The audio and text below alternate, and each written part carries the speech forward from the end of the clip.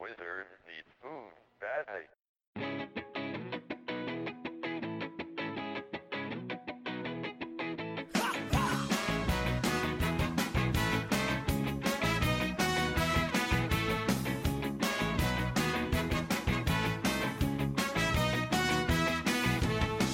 When I was young, the smallest trick of light could catch my eye. Then life So, yeah. Welcome to American Soccer Analysis Podcast. I'm Harrison Crow, and join with me is Ian Lamberson. Mr. Lamberson, how goes it? I'm doing fantastic, Harrison. Thank you for having me again. Oh, you're welcome. I mean, this is kind of a regular thing now, Yeah. you and me. Yeah, it's not that we were chosen, it's just that no one else wants to do it, I think. Yeah, that's kind of an issue, right? Like, we need to Right. get, like, some folks that'll step up and be like, yeah, I'll do it, but, you know, until we get people that are better than us, you know, they're kind of stuck with us, right? Yep, right now we're the best option that American Soccer Analysis has. So before we get jumped right in, I want to know something. Like, I was going through my emails yesterday, and I do a lot of Audible. I think we've talked about this before. Yeah. Probably not on the podcast, but you know, in one of our conversations that we have. So it came up there, and it said all these books that are coming to TV shows, and the very first one was Wheel of Time. Did I miss like a green light pilot of Wheel of Time that's coming out? Because I'm kind of freaking out about this, and I haven't had anybody to really talk about this with. I didn't know anything about it either. Yeah, like it just popped up in my Audible, and hey, this has been greenlighted. It's being showrun by the guys that did Agents of S.H.I.E.L.D. and something else. And I was kind of like, Could be good. I don't want to cast stones, but yeah, it'll be interesting. Well, they've done such a good job with... I mean, it kind of depends on what network is doing it. You know, if it's going to be like an NBC thing, it'll probably be underwhelming. If it's going to be on like FX or HBO or one of those kind of pay cable networks, you know, there's a lot of quality to it. So they're greenlighting anything these days, though, man. They'll make a show. They'll make a show out of this podcast, probably. That would suck so much. It would be terrible. So, new weekly introduction segment. We're going to Yes. talk about strange stat lines. Okay, what have you got for me? All right, so I got Donny Toya over in Orlando City. I don't know if he was playing left back. I believe he's playing left back, right? I think so, Because Suter's the right back. Correct. So he collected 14 defensive actions, which, you know, it's pretty nominal. It's not great or outrageous, but okay. You know, and that doesn't necessarily speak to a quality of what those defensive actions were. It just means he was really busy, right? Right. But the counter side of it is he had all of 15 passes. What? Yeah, so he had like almost more defensive actions than he had passes, which doesn't... Now, granted, defensive actions could end a possession as well as, you know, passes, of course, do also end a possession. Just, Right. you don't usually see that. It just kind of didn't fit right in my head. It was funny the way that Even kind of worked with- out. Yeah, usually, like, I mean, especially in MLS, like, usually, like, your outside backs are, you know, getting, like, 25, 30, 35 passes. Is pretty par for the course, I think. So 15 is definitely on the low side, and especially if he has as much... Like, he wasn't being lazy, obviously. He was chasing the ball around. Right. Yeah, so, okay, interesting. Well, Danny Toya, you've done a real mystery on us here. It almost makes me want to go back and watch Yeah. the game, but I have better things to do, or that I could Yeah. obviously be watching. As I aforementioned, I kind of am into that stuff. So just kind of going through some of our segments that we have on the podcast today. We're going to talk about the Eastern Western Conference 6 seeds, who's on Yes. the bubble, who's kind of looking like. Segment 2, we're going to talk about Miguel Almiron, and basically kind of he's good, but is he great yet? And I want to throw that yet in there because I think that that's also another lens to kind of view this through. And then lastly, we're going to talk a little bit about young central midfielders, and we'll kind of shut it down after that. So jumping right into it and going right into Eastern Conference, kind of is looking like right now you have about roughly 5 tiers in the Eastern Conference. You got Okay. your title contenders, Toronto, Chicago, New York. I mean, it's just Toronto, really, at this point, I think. But yeah. Probably, right? You could probably thrust them above both Chicago and New York, especially with what they've done to City the last 2 weeks. Yep. Yeah, they beat them twice, pretty considerably, right? Yeah, it would be spectacular. Just wheels coming off the wagon for Toronto to not walk away with the Eastern Conference. That's ridiculous. So, and then you have headed to the playoffs, probably Atlanta and New York Red Bulls. Uh-huh. And then you have bubble teams such as Columbus, Orlando, New England that are all kind of fighting for that last spot. And we'll talk about those 3 teams specifically. Okay. And then tier 4 is kind of in its own little area. You have poor Philadelphia, where you still have people that are believing in them. I still do. I mean, it's... I mean... I know. Look, Jim Curtin believes. Jim Curtin has right. to believe at this time because his job is pretty much tied to it. I mean, they're not going to fire him at this point, or at least I don't see any reason why they should. No. But he's not coming back next year if they don't go to the playoffs. So No, they have to make a change, yeah. I would think that he definitely believes. I still think anyone that believes in them hopping those 3 other teams probably on the foolish side. That's my personal opinion. All right. And then the final tier?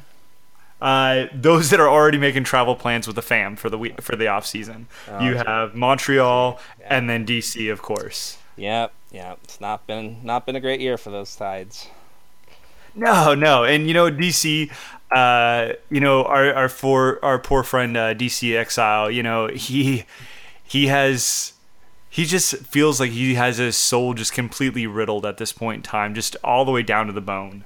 Like a lot of you see, I've seen like 2 kinds of DC fans around, and like one of them is just like they're so dead inside that none of this matters, and they can't be surprised by new lows, which I think might be preferable to what our friend is feeling, which is just like sheer despair, and a lack of faith in that organization right now. So our hearts go out to you guys, all of you. It's been a rough one. Yeah. Turning our focus back up to the bubble teams. Columbus, the token, I need this to keep my job. Is there anyone that is more on the hot seat right now in MLS than Greg Berhalter? Because and this is why I think even more so than Jim Curtin, if Berhalter makes the playoffs, he could still be fired. Very possibly. Yeah. I mean, I think there are coaches that should be, that probably aren't. I mean, just due to circumstances and relative interest levels in the team by the owners. But this is definitely going to be a thing where, like, Berhalter has got to get it together, and Columbus have got to get it together, and not just make the playoffs, but I think make like a somewhat of a decent run in there, and look competitive in the postseason if they're gonna bring him back again next year. I would agree with that. Stats Club has them at 49% probability to make it right now. We haven't run our own projections just yet. I'm still waiting for that from Kevin. Kevin Minkus or Matthias Kulowatz usually put that together for us about this point in the season.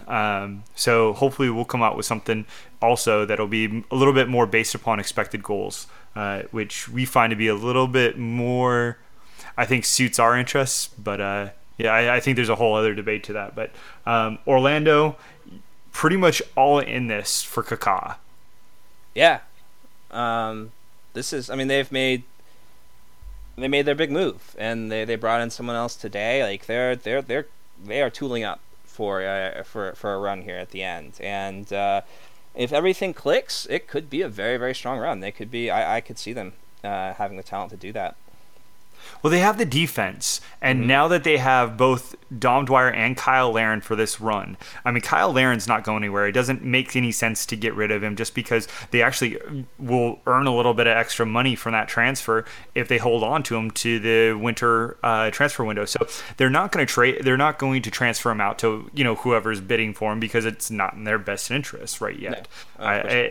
And I don't think Larin's going to quite force a move just yet. I think he's still waiting for his stock to kind of maybe rebuild after those poor choices, and I don't want to go into that, but but you have all that, and then you have this stellar defense that sits behind them right now. That if you can just get them the ball, I mean, we showed that with Seattle last year on the Western Conference. Seattle finally got that piece that they were missing. And I don't think necessarily Dom Dwyer is that piece that they're missing, but he can't hurt. No, he definitely can't hurt. And I mean, we could get into like the was it worth it aspect of the trade, and I think enough's been said about that. But I mean, like, that was their guy. Like, this is the guy that they wanted, obviously more than just about anybody else apparently. And so he's going to be a big part of whatever happens here in the second half of the season. You combine that with this Yoshi fella they just picked up, and like all of a sudden this midfield is looking really nice and tidy, and like you said, I got that back. Of those three teams, the bubble teams, Orlando is my favorite to push it and get into the postseason, I think. And so Orlando's sitting at 21% right now. Lastly is you have New England, right? Yes. So New England, go ahead. I don't know if it's just me, but like I always feel like week to week I watch New England play, and I'm always like, is this a good team? I don't know. They do great things sometimes, and they have matches where they look amazing, and they have good players. And then sometimes it's just like the opposite. You're like, wow, this is really, really bad. Like I just cannot put my finger on the New England Revolution right now. Well, right now they are leading MLS in expected goals per game. So like their attack is just like none other. I mean, Lee Nguyen is having an exceptional year. Diego Fagundes, very good. Kellen Rowe is, forgive the pun, and this just kind of popped in my head. I have to say this: revolutionary. He kind of sorry, I thought you were going to go with Kellen it, or he's. Well, I mean, like he reminds me a lot of Clint Dempsey. Back at Fulham before he started moving into the inside. Once he played on the wings, he reminds me a lot of that. He just seems really hungry, and he's kind of getting into just trying some stuff. Yeah. And it's funny because he's peaking at about the same age that Clint Dempsey started to peak. Yeah. So we'll get more into Kellen Rowe here when we start talking about Miguel. And I don't want to get there, but Juan Agudelo good player. Is really good. And the only question that you have about New England is what the hell is happening on their defense? One week it's good, one week it's not. Yeah. I've been closely following the travails of one Benjamin Ngoya this year, as he's a member of my fantasy team. And he's 1 week he's just like completely lights out. He's great. And other times it's just a complete disaster for him. And I really don't know if this is an issue where... Is this a management issue? Like if you have the talent and the consistency's not there in the back, is this something that's not happening somewhere on the coaching staff? Is this like a lack of leadership from any one of those players in the back four? I honestly don't know what it is. But until they get that sorted out, they're just going to continue to be a very, very baffling side. And it's unfortunate because there's a really good team there. And forgive my ignorance because it just popped in my head. Did they get Gershon Kofi back? Yes. So it'll be. There's been a lot of talk about how much they missed after he left. I kind of wonder how much he'll add to them. Yeah, and they also just picked up another signing, and his name eludes me right now, for their back line. The defender. The defender. So, I mean, it looks like they are addressing that. Like, they do see that perhaps this is, this is this is obviously what the issue is. So Claude Dielna. So 29-year-old French defender, international experience at the youth level, it looks like. So yeah, perhaps there's a change in fortune for them, and maybe that's the guy that they need to kind of solidify that back line and be a leader, and just get everything organized kind of going forward for them.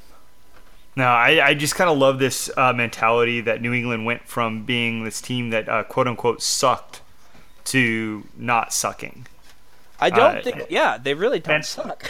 No, but I think that there was that narrative that was being put together by a lot of different fans just because they went through some early struggles here and there, and I mean that's why I was able to. For my fantasy, I was able to kind of siphon a couple of players quickly because the overall thing was they suck, they're bad this year. But the underlying numbers have been good throughout the whole season. Like, they started really well. It just took a little bit for everything to catch up with them. And now, if their defense can kick in, as you said, they're definitely going to go and fight for that last seed. Right now, SCS has them at 20%, which is right next to Orlando, though, obviously they're not seeing that extra kick in for Dom yet. But they both have a lot to kind of overtake Columbus with. Columbus sitting at 49% with that. So obviously it's in the Crew's favor, but two really good teams are going to really try them for that spot. So yeah, they're all really hungry for it. So it's going to be a nice little scrap to the end.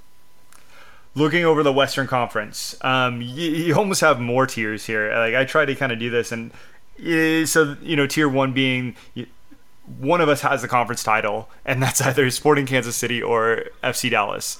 And they can't really figure it out. It's like 1 week we know Dallas is the best team in the league, and then they just get demolished at home by Vancouver. Yeah. Dot. Yeah, I feel like this might be one of those things where those teams kind of trade off, like trying to give it to the other and over and over again, and it'll just come down to the last day to see who's stumbled the least. No, and to be perfectly honest, my personal thought is Kansas City has this. They're a better defensive team. I think Dallas is probably going to heal up as much as they can to really make a strong run for the MLS Cup. So I think they already kind of know we don't have the supporter shield, so you know what? Let Kansas City. It's almost like 2014 LA Galaxy. Yeah. To where they're like, you know what? We'll trade one piece of hardware for what is the most important piece of hardware. To us, yeah. And so that would be my guess. We mostly got this tier 2. Houston, Vancouver. Vancouver is not great. In fact, at times they're just awful. But other times they're strong and consistent, which not necessarily like that's oil and water. 90 minutes they play consistently, and then the next game they play opposite of whatever consistent is. So it's funny because it's there for 90 minutes and then it's not there. It's very similar to New England, only it's more of a holistic thing.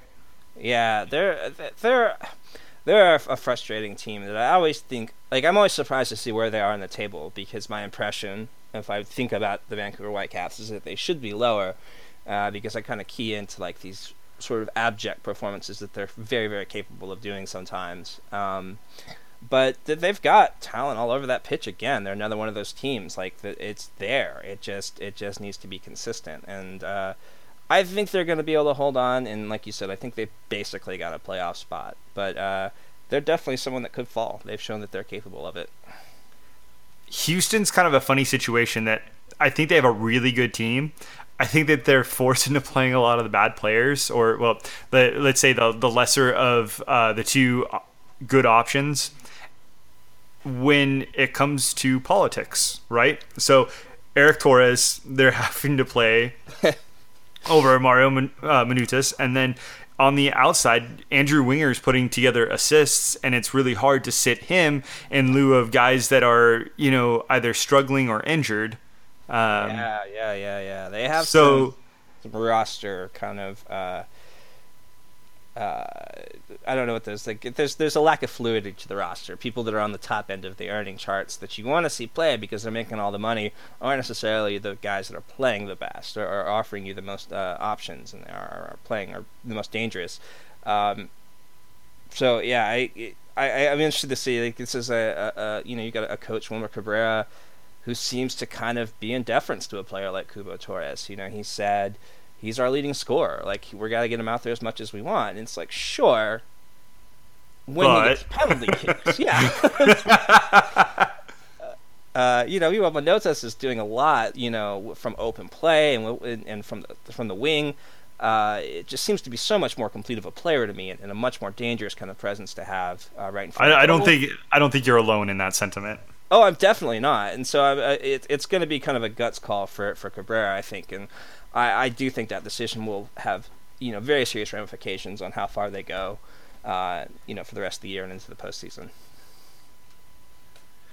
So, taking that and dropping down another tier, you have the which one of us is going to screw this up? Seattle and Portland. Oh God. I mean, both of them have their own sets of issues, and we're going to talk about them a little bit more in depth. So we're going to skip over them just right now. And then you kind of had a repeat of I foolishly still believe in San Jose and LA. Yeah. And we're gonna go into both of those along with Seattle and Portland here in just a second. I made tier 5 just for RSL because RSL, they're not terrible anymore, but Nope. they're not going to make a stretch run. They're going to be that team that's like, well, next year we're going to be really good, but right now we don't really have a shot. So we're just going to wreck everyone else in the Western Conference for the time being. Yeah, that's what they're going to be. They're going to be the spoilers for the rest of the year. They're going to take points off teams that are trying to win things and muscle into those last playoff spots. They certainly are an interesting team to watch right now. They're a lot of fun, and Joao Plata is amazing. If they can hold on to him for another couple years, that would be just amazing for their organization. However, we'll see what happens this offseason. Kind of get the feeling that he's on his way out, but Yeah. I think we'll talk about that in the next segment. So the last thing is anything can happen, but probably and most certainly not. Colorado and Minnesota. It's just, man, how the mighty have fallen in Colorado. It's kind of a little bit of a disappointment, but we all kind of saw this coming out. At least all of us on the stat side of this kind of saw they can't keep that up. They can't just continue to cede possession in not just possession, but position, and continue to think that they're going to win. I don't see that being something that's prosperous. And I don't think that they were foolish to believe that. I just think that they thought they could take this position back. They could start forcing stuff out. They could start changing things. I think a few injuries kind of changed how they felt about the year. But I don't know, man. I feel like they made a lot of poor choices in a panicky sort of way. And I shouldn't say they. I should say their head coach did. The problem that the Colorado Rapids have is, they're basically the same problems that the Colorado Rapids have had for a while. And until those fundamental things get addressed, until they get, a consistent goal scoring force, until they can figure out, some creativity in midfield, they've got the back half done pretty well. They've got a great defensive midfielder in Azira. They've got a great back line. They've got 2 good keepers. I just don't see, it's just all going to be if they're going to choose to, try to be attacking at some point, if they're going to try to embrace that, especially at home, where you see sides do that and pick up points. So, they're not going to be around for this postseason. That's definitely true. It's just one more year of that. Minnesota, while their backline has been atrocious at times and not good at others, they've got 2 really exciting players, Christian Ramirez and then, of course, Kevin Molino. Both, and I don't care what people are saying about Kevin Molino not being helpful. The guy had 2 amazing assists and 1 spectacular through ball over the head to release Christian Ramirez. That was fantastic. So I think that they have 2 pieces that are not DPs that they're going to be able to build around. And obviously they're not going to go spend a lot of money, but they have some opportunities to kind of maneuver around going forward. Yeah, definitely. I mean, I don't think this was ever going to be a project that they saw paying dividends this year, or maybe even next year, or the year after that. They were kind of trying to build a foundation.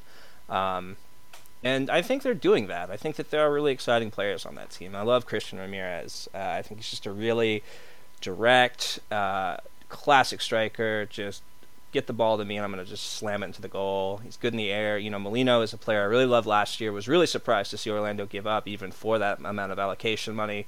And he has proved to be worth that investment in Minnesota as well. So between him and Ibarra, there's stuff there. There's a lot to look forward to for Minnesota, but not yet.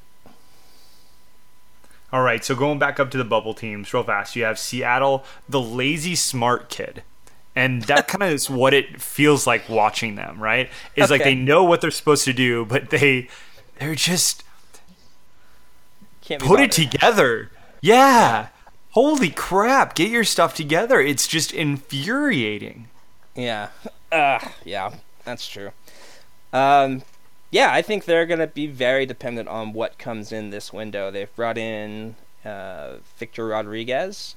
Kelvin Leerdam looks to be like a very, very good acquisition. He looks really strong there and adds that long throw element, which is kind of something they'd never had before. Or they've had Evans, I guess, do it to some degree, but Leerdam looks a little more dangerous with it. And then, so I guess it's like the Willie Yarwoni of Derlis Gonzalez still. I think that could be kind of a key acquisition, obviously. So how the rest of the window shakes out for them, I think is going to be dependent on what we see them do for the rest of the year. Yeah, I think they have all the pieces currently to at least make a good run. The problem is with the current pieces, Ladero sometimes doesn't fit, Morris sometimes doesn't fit, Dempsey sometimes doesn't fit. So you have these three really important pieces, and then you have Will Bruton who just does like Will Bruton. He's like that old dog that just, oh, you want me to chase the stick? Okay, I'm going to go chase the stick. And he might take a little bit of time sometimes to chase that stick, but dadgum, he always comes home with that stick. He does get that stick. God bless Will Bruin and his refusal to be any different than he is. Dude, the guy just does exactly what he doesn't do anything different or exceptional. He's going to fight for every ball. He's going to take a shot, and sometimes he's going to turn the ball over while trying to take a shot, and he's going to miss some really easy shots that, well, people put into context easy. You see me using air quotes. Yeah. I have for years adored Will Bruin. I think long after he leaves Seattle, I'll be a bit fan of Will Bruin. I like what he brings to MLS, and I love the fact that he's probably never going to leave. No, he's never going to leave. He's just going to be Will Bruin, and we will love him for it forever. And he'll have the goal record. Yes, he will have to. It'll be like 2038. He'll still be out there popping in 7-8 goals a year. Well, completely missing at least one or two sitters. Yep. So you got Portland, who is they're a super. All right, so I wrote these last four, and forgive me, I wrote them in the minds that John Hughes was doing a film. Portland would be the super flawed character who at the end of the movie isn't half as bad as you thought they were at the start of the movie. Okay. All right. Yeah, sure. Like at the start of the movie, like you're just like, oh God, I hate these. And then you're like, you know what? They're not half bad. Yeah. They're kind, you know what? Their defense is just awful. And I think once you kind of accept that, and you kind of accept that they got old Larry. He's coming in. He's going to start at least supplement what they have right now. Mm-hmm. Liam Ridgewell's not good, but he's not bad either. And I think that he's going to at least provide some stability. And maybe if they give their keeper a chance, things could start to happen defensively to where they go through a couple of games to where it's 1 goal, 0 goals, and that attack is so devastating that they're going to jump on some opponents and just break some backs, break some necks, and at that point in time their defense is less important. Yeah, I mean, I could tell you that the Portland Timbers will never keep a clean sheet. the way they are. Like that's just not possible. I know this. Jake Gleason is my fantasy keeper. Points because he's literally never gotten a clean sheet, to my knowledge, and I think at some point, like, you just kind of have to say, well, look, this is their identity, and like they're not a build from the back kind of team. Like they want to have this swooping 6-point attack thing going on, and when it's working, it's almost unbeatable. But they have to kind of at least figure out a way to keep it to one goal, at least keep it to 2 goals. You know, like just don't have these sort of just collapses that they've been prone to have in the past. So yeah. There's definitely something redeeming about their character as a team, but they are flawed. I would agree with that. Well, and I think that we kind of see that in expected goals. Both Seattle and Portland both have just they're over the 30 mark already in expected goals against, which isn't great. I mean, you have Kansas City sitting down there with 22, whatever that's about, man. They're just such a great defensive team. Blows me away. But Seattle, LA, Portland, all in the same little stretch right there, compacted, that they're kind of just seeding goals and shots at kind of a bludgeonly level, to where at some point it just the opposing attack just becomes so overwhelming that it just becomes, opportunities become more and more and more, to the fact that you're going to find goals from it. Yeah, definitely. It's going to be I can't see it being any other way than a little slugfest between those two. And Seattle is sitting at 83%. Portland's sitting at 75%. These are likely your 5 and 6 seeds. Very extremely likely. Like there might be some jockeying with Vancouver and even maybe Houston between those 4, what those positions are. But this is very likely who you're going to have going forward. That being said, Los Angeles is like the jock in the movie that you're actively rooting against. Yeah, sure. I'll admit to that a little bit. But I mean, But that's not just us. Like that's, unless you're an unnamed person in our fantasy league that just has galaxy-colored sunglasses, you kind of have this instinctual hate for LA, for Seattle, for some of these teams that are out there. And when they're sitting on the outside looking in, much like how it was with Seattle last year, you just kind of are rooting against them. Yeah, definitely. I mean, and they've earned that. Like that is a mark of a successful and good organization. Absolutely. I don't have those feelings about Philadelphia, New England Revolution or Philadelphia Union. Right. I don't actively root for their failure. So, it's just a testament to where they've been and kind of where they are now, that where they're in this interesting space. Now they've brought in a new coach, Siggy Schmid. Is that enough? Is that going to spark? Are they going to go on like a Seattle-like run last year and just start running the table? I don't know. I'm not sure that Dos Santos is that Lodero guy that they needed. I don't think he is that missing piece for them that Lodero was for Seattle. But, he's a great player. So great players, can make great things happen. Well, and I don't think that it's just on Dos Santos, right? Like, this is the rich getting richer when it comes to midfield acquisitions. Mm-hmm. Like, from the midfield on, I mean, it's like LA, Seattle, Portland, all 3 of these teams just cluster together and just have a wealth of these parts that really, I mean, they're just all really good. Yeah. Dos Santos goes from making that midfield good to like really good and maybe even great. Mm-hmm. Absolutely. Is that really what's going to change the dynamic of this team at this point in time? Probably not. I don't see it myself, but this is Major League Soccer, and this is the Los Angeles Galaxy. So I'm not counting them out. I won't be that guy. The one thing I will say is I think that Ziggy will have a bigger impact on this team than I think Dos Santos will, and I'm hoping to see how he changes this 11 to something that I kind of have in my head. Like he's used a lot of the 4-4-2 formations that we've seen in MLS, even though they're next to extinct over the last 3 years. Like he's still gone to them from time to time. Like he's not shy about using stuff when you just have to use it. And I think that's kind of where LA needs to be at, is in a 4-4-2. That's my personal opinion. And I think that beforehand, you had guys that were being played in positions that, especially Gio dos Santos, that didn't necessarily suit his talents, or maybe even like what he likes to do, right? Right, yeah, and I don't think that even... I'm not sure where on the pitch at this point even he wants to be. I guess in that like kind of shadow striker role. That's where I would put him, yeah.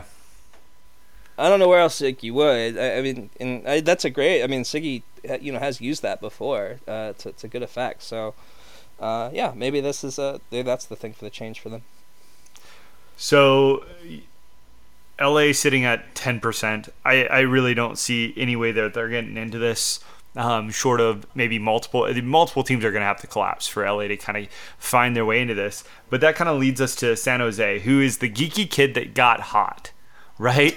Like all of a sudden, they take off the glasses and they had abs the whole time, or oh my goodness, they put down their hair and oh wow, they're beautiful, they're gorgeous. I never saw that. Boy, yeah, that narrative flipped real quick, didn't it? As soon as Tom left. Oh yeah, it went from this dirge quality of their play to is San Jose amazing? Right. Now. Yeah. and it's like all of a sudden Tommy Thompson's kind of he's actually putting his skill set into definable goals. Like, hey, he's actually scored a goal now. Hey, he actually has assists now. Beforehand, he was just doing a lot of really fun tricks.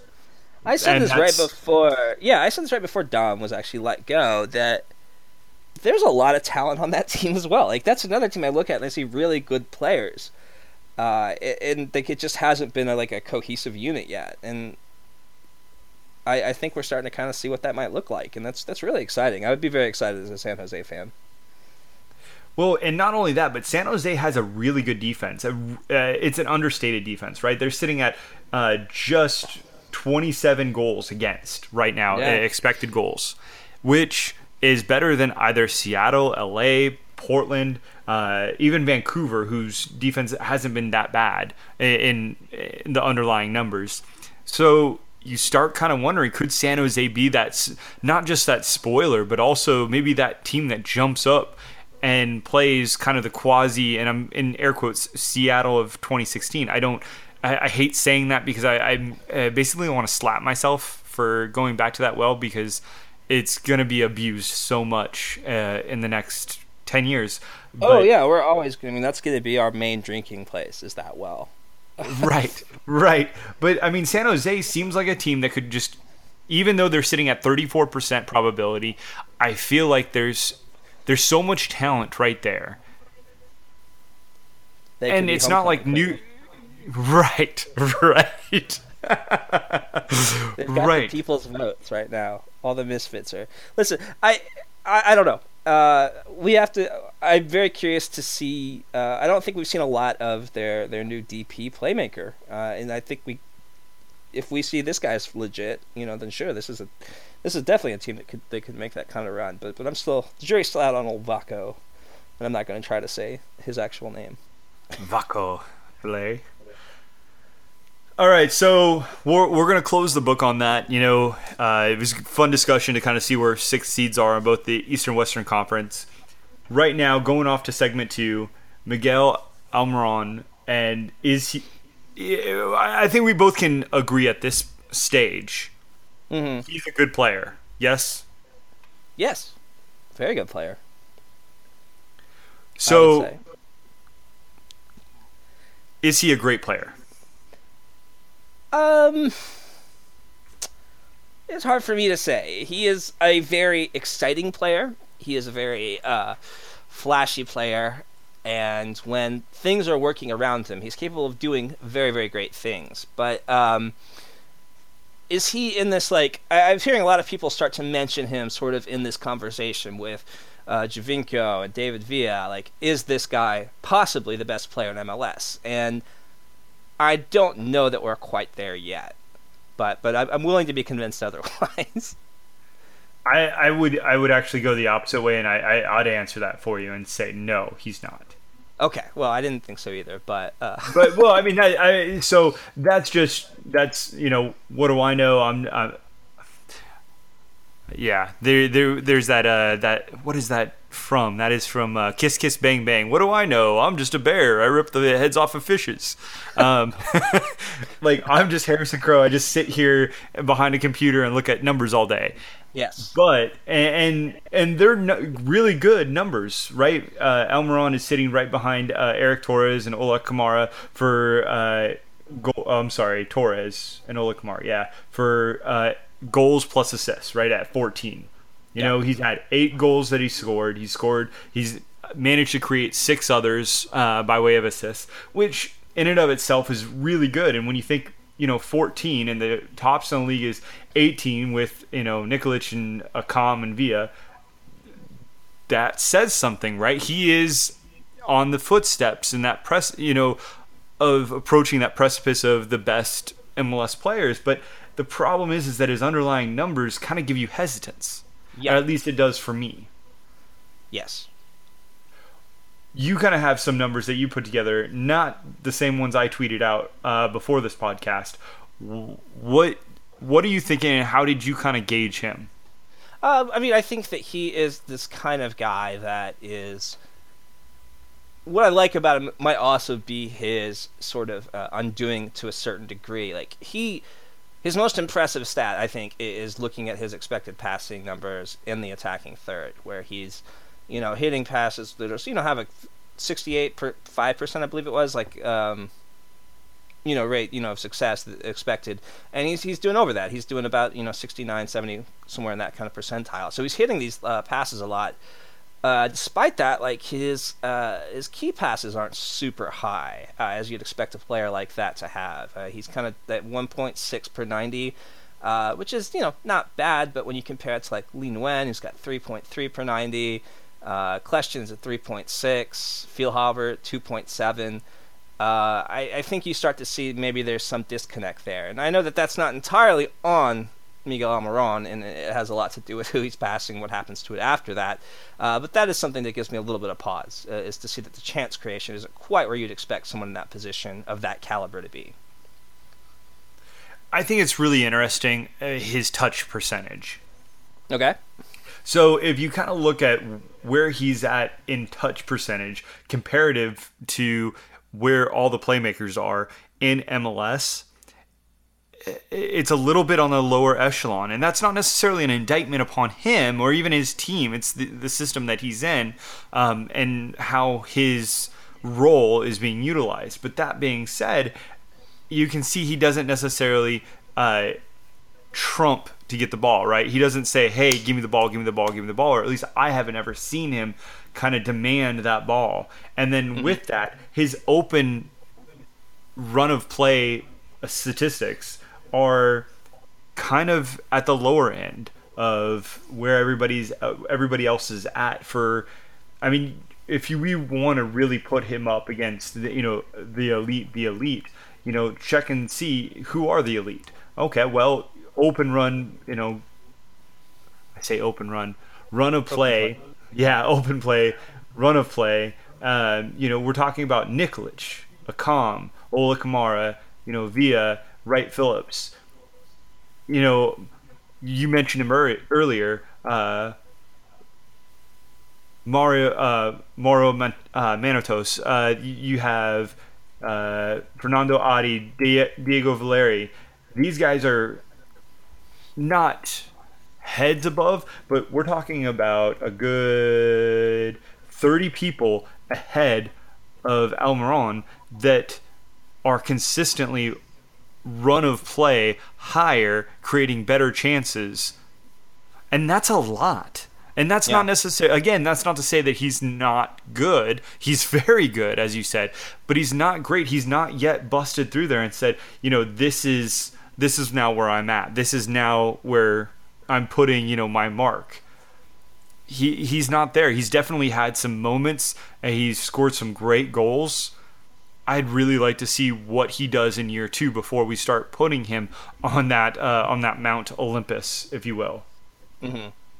of the current. So, yeah, I think we're in agreement on that then. Like, there's a lot there, and it's good to remember he's young too, and there's more to come. I don't know if that is going to come in Major League Soccer. I mean, I think he's the kind of guy that does the kind of things that teams, in Europe are going to be looking at and going to catch glimpses of and take notice of. So it'll be interesting to see if we get the best Almiron here, even in MLS, or if that's something that happens far away. But right now, I think that, yeah, he's definitely not a player I think any team would say no to having on their side. But we're not quite there yet. The reason I asked this to you is I know this is going to sound stupid of me to get upset about these things, because I do and I shouldn't. But I don't know if you saw the ESPN MLS top 30 players rank. Did you see this? I barely glanced at it, got upset myself, and then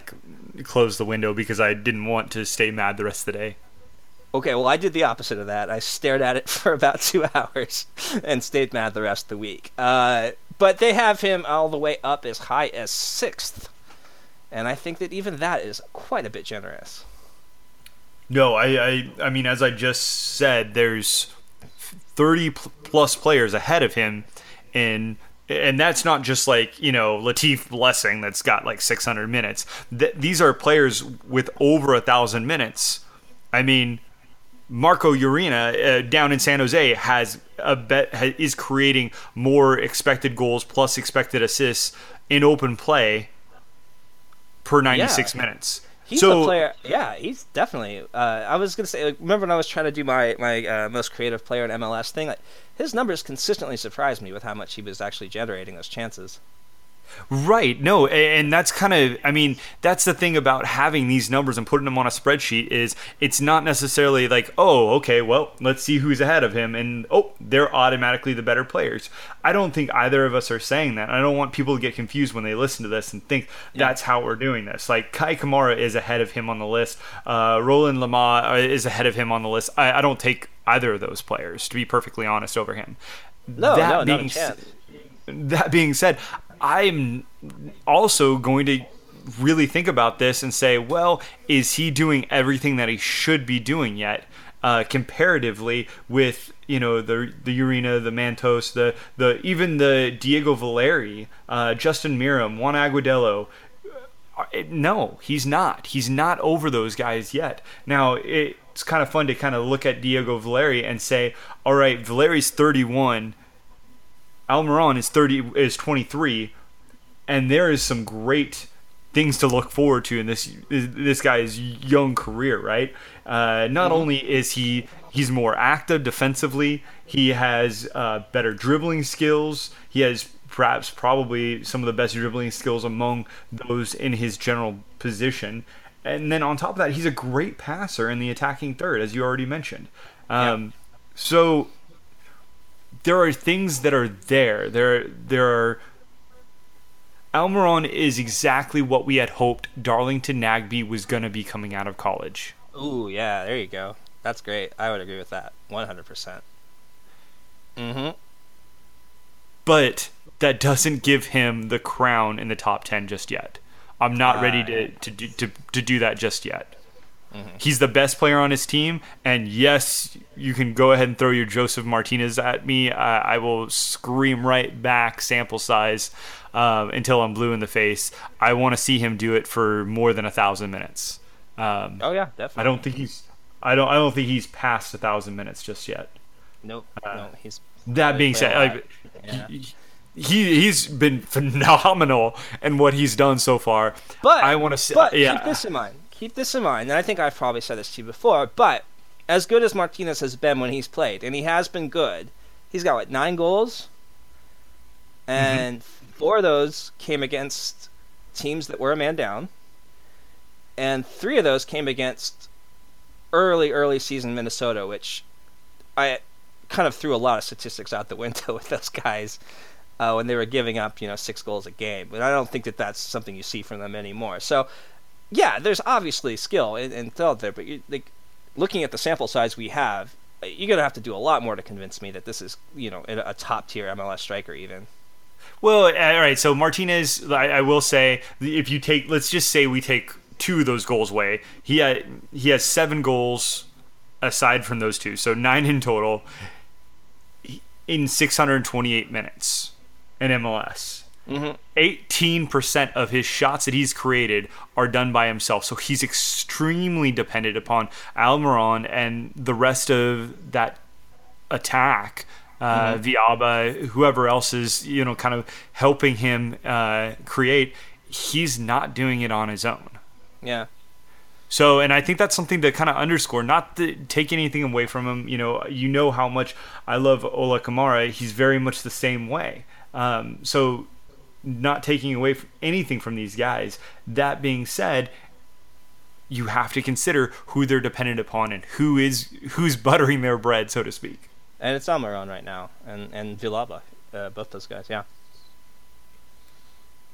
Yeah, I completely agree. So case closed on Almiron. He's great, but he's not the greatest. Segment 3, young United States central midfielders, and we're gonna get some calls on this. Okay, this is my fault. Oh, you've been stirring the pot huge, but I came on strong there at the end, so. All right. So, another thing I saw on this list, this list of 30 that I should have closed immediately and not gotten mad about again, but did the opposite, was that MLS writers, several of whom I respect, somehow managed to rate Kellyn Acosta as the 12th best player in Major League Soccer. Which is not true. Do you think that that's anywhere near accurate? No. Do you think that he is better than, say, Osvaldo Alonso, who ranked 27th?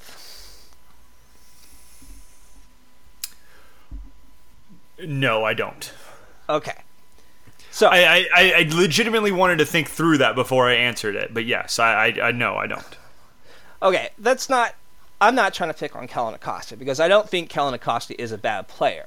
I think the Kellyn Acosta hype has gotten just extremely out of control at this point. I would agree. I 100% agree with you on that. I think he's great. I mean, he was the first guy I drafted. I like Kellyn Acosta a lot.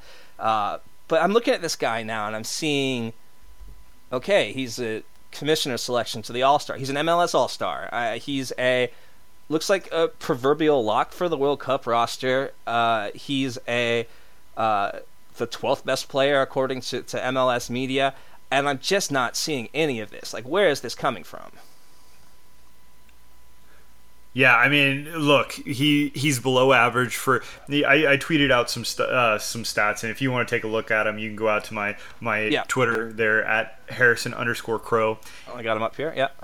Yeah, so I mean, you just look at him and compare him to Christian Roldan, Marco Delgado, Fateh Alashi, Tyler Adams, Will Trapp, Ian Harkes, Sean Davis. Davis. Yeah, Davis, yeah. So if you rank them from top to bottom, Kellyn Acosta has been the worst passer out of all of them, and it's not even really close. No, especially in the attacking third, yeah.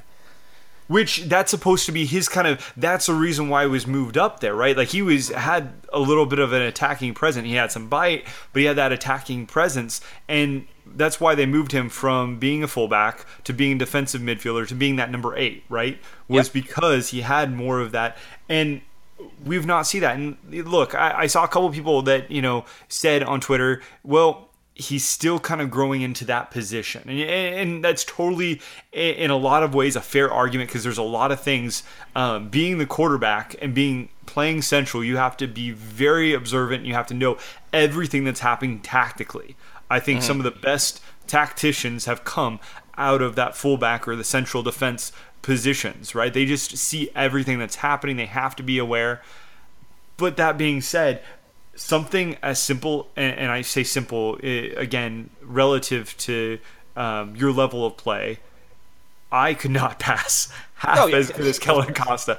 But you would think that would be a specific talent that, regardless of if he's in the central defense or if he's in the outside defense, if he's in the central midfield, regardless of what position he's facilitating, he's still going to have some cursory traits and attributes that you're going to be able to define and latch onto. And I just don't see that with our expected passing numbers right now. Well, and even just a straight percentage. I know we don't like to use those, but at all V's, I mean, he's at 77% pass completion, averaging 35 passes per game.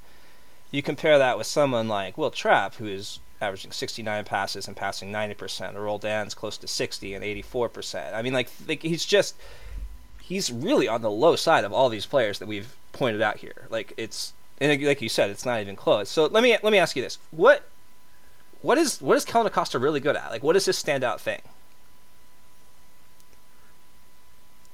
I would say, and my one thing that just looking on here, if I had to look at my numbers, I would probably say he's probably really good at having the ball at his feet and taking a shot, finding space beyond the 18 and creating a shot, be that dead ball situations or be that run of play.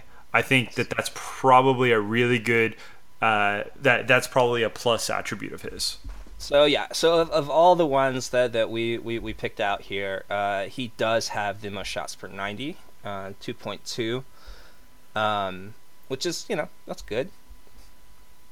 Well, I mean, you look at expected assists and set pieces. He's had 6 shots. You look at dead ball expected assists.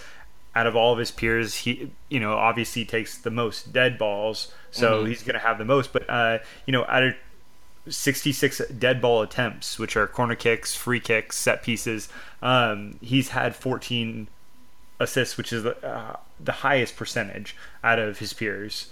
So, I mean, obviously he's doing. And let me say, I think Ian Harkes and Will Trapp take a lot of set pieces, but they're all long set pieces, not necessarily close set pieces. So it kind of changes the dynamic of that. But that being said, he's obviously creating some really good opportunities for Dallas in that set piece situation, and you can tell that Dallas really, Oscar Pereira really likes him in that position. Mm-hmm. And it seems like, just judging by some of the fan base that we have in our nerd league, you can kind of hear the talk that is something that he's rather good at, is dead ball situations. Right, but yeah, okay. I mean, yeah, that's good. He is good in dead ball situations. So like looking at this, like if I took my hands, like looking at your spreadsheet here, and I covered up all the names. Like, would you be able to pick the MLS All-Star out of that? Like, I mean, who would you think it was going to be? Probably a combination of either Will Trapp, Sean Davies, or Christian Roldan. Yeah. And, it's just like, that's like the last guy I would like gravitate towards. So, okay. Are we saying that we don't like Kellyn Acosta? No. No, not at all. I have a lot of hope for him. Yes. Well, actually, please send us all the hate mail. I can give out, if you hit me up, if you DM me, I will give you Ian's email address, personal email address, and his personal address.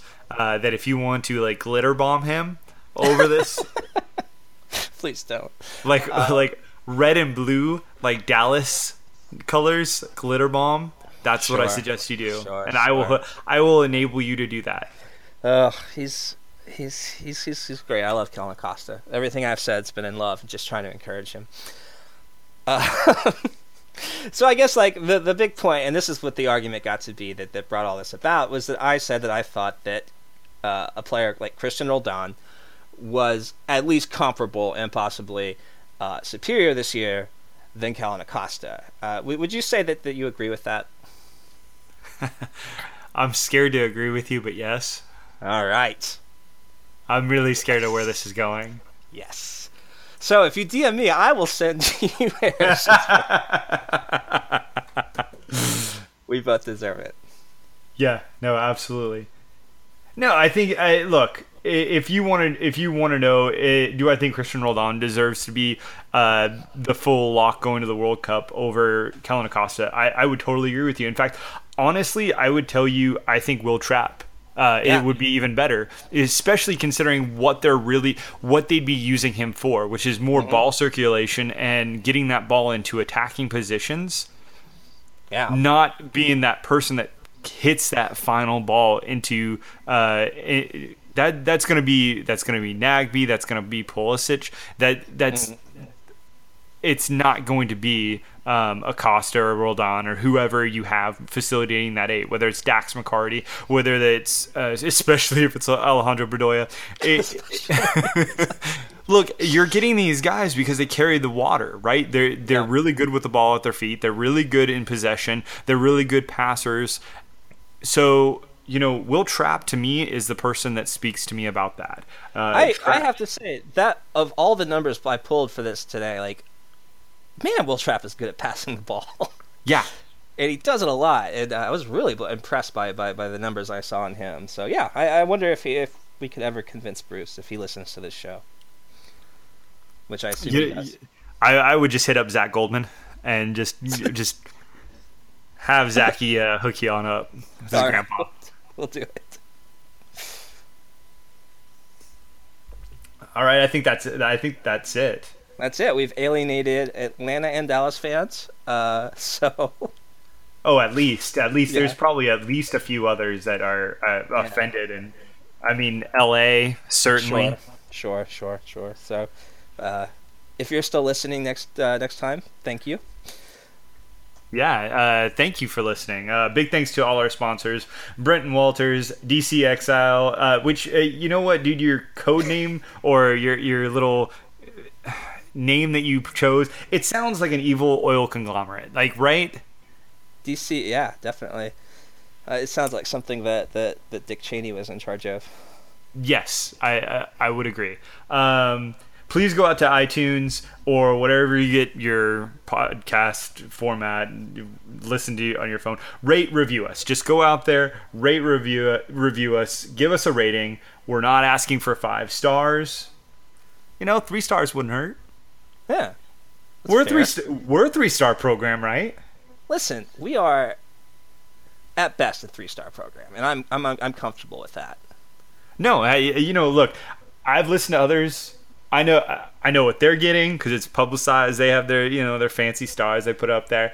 We're asking just to be rated among them and not necessarily better than, right? Yeah. We're not asking. Yeah. We're not putting that on the listener. Don't make that determination what's better. That's not fair to them. But give us some love. A little bit. 3 stars. 3 stars. You can also find far better content out there at AmericanSoccerAnalysis.com. Go out there. We have expected goals, expected passing data, plus a few other things for funsies.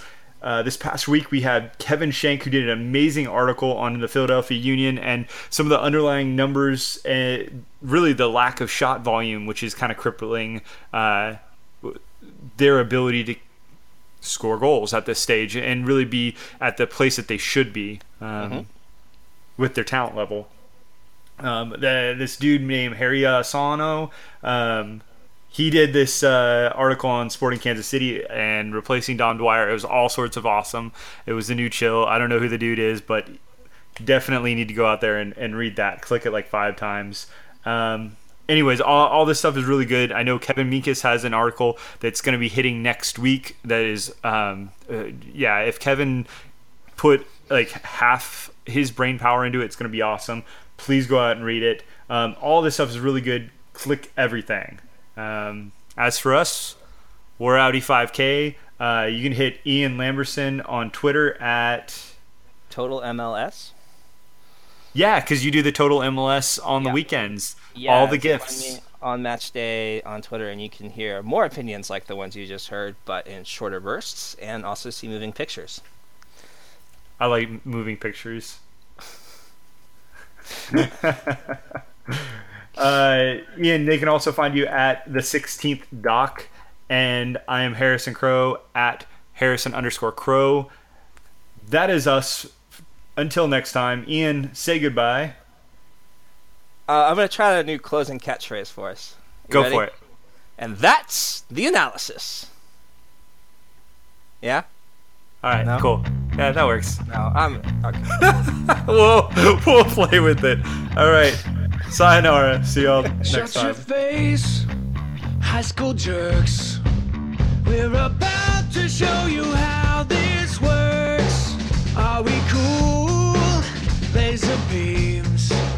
We're about to awesome all your dreams. And you'll say, what are you, some kind of computer? And we'll say, a cyborg pimp from the future.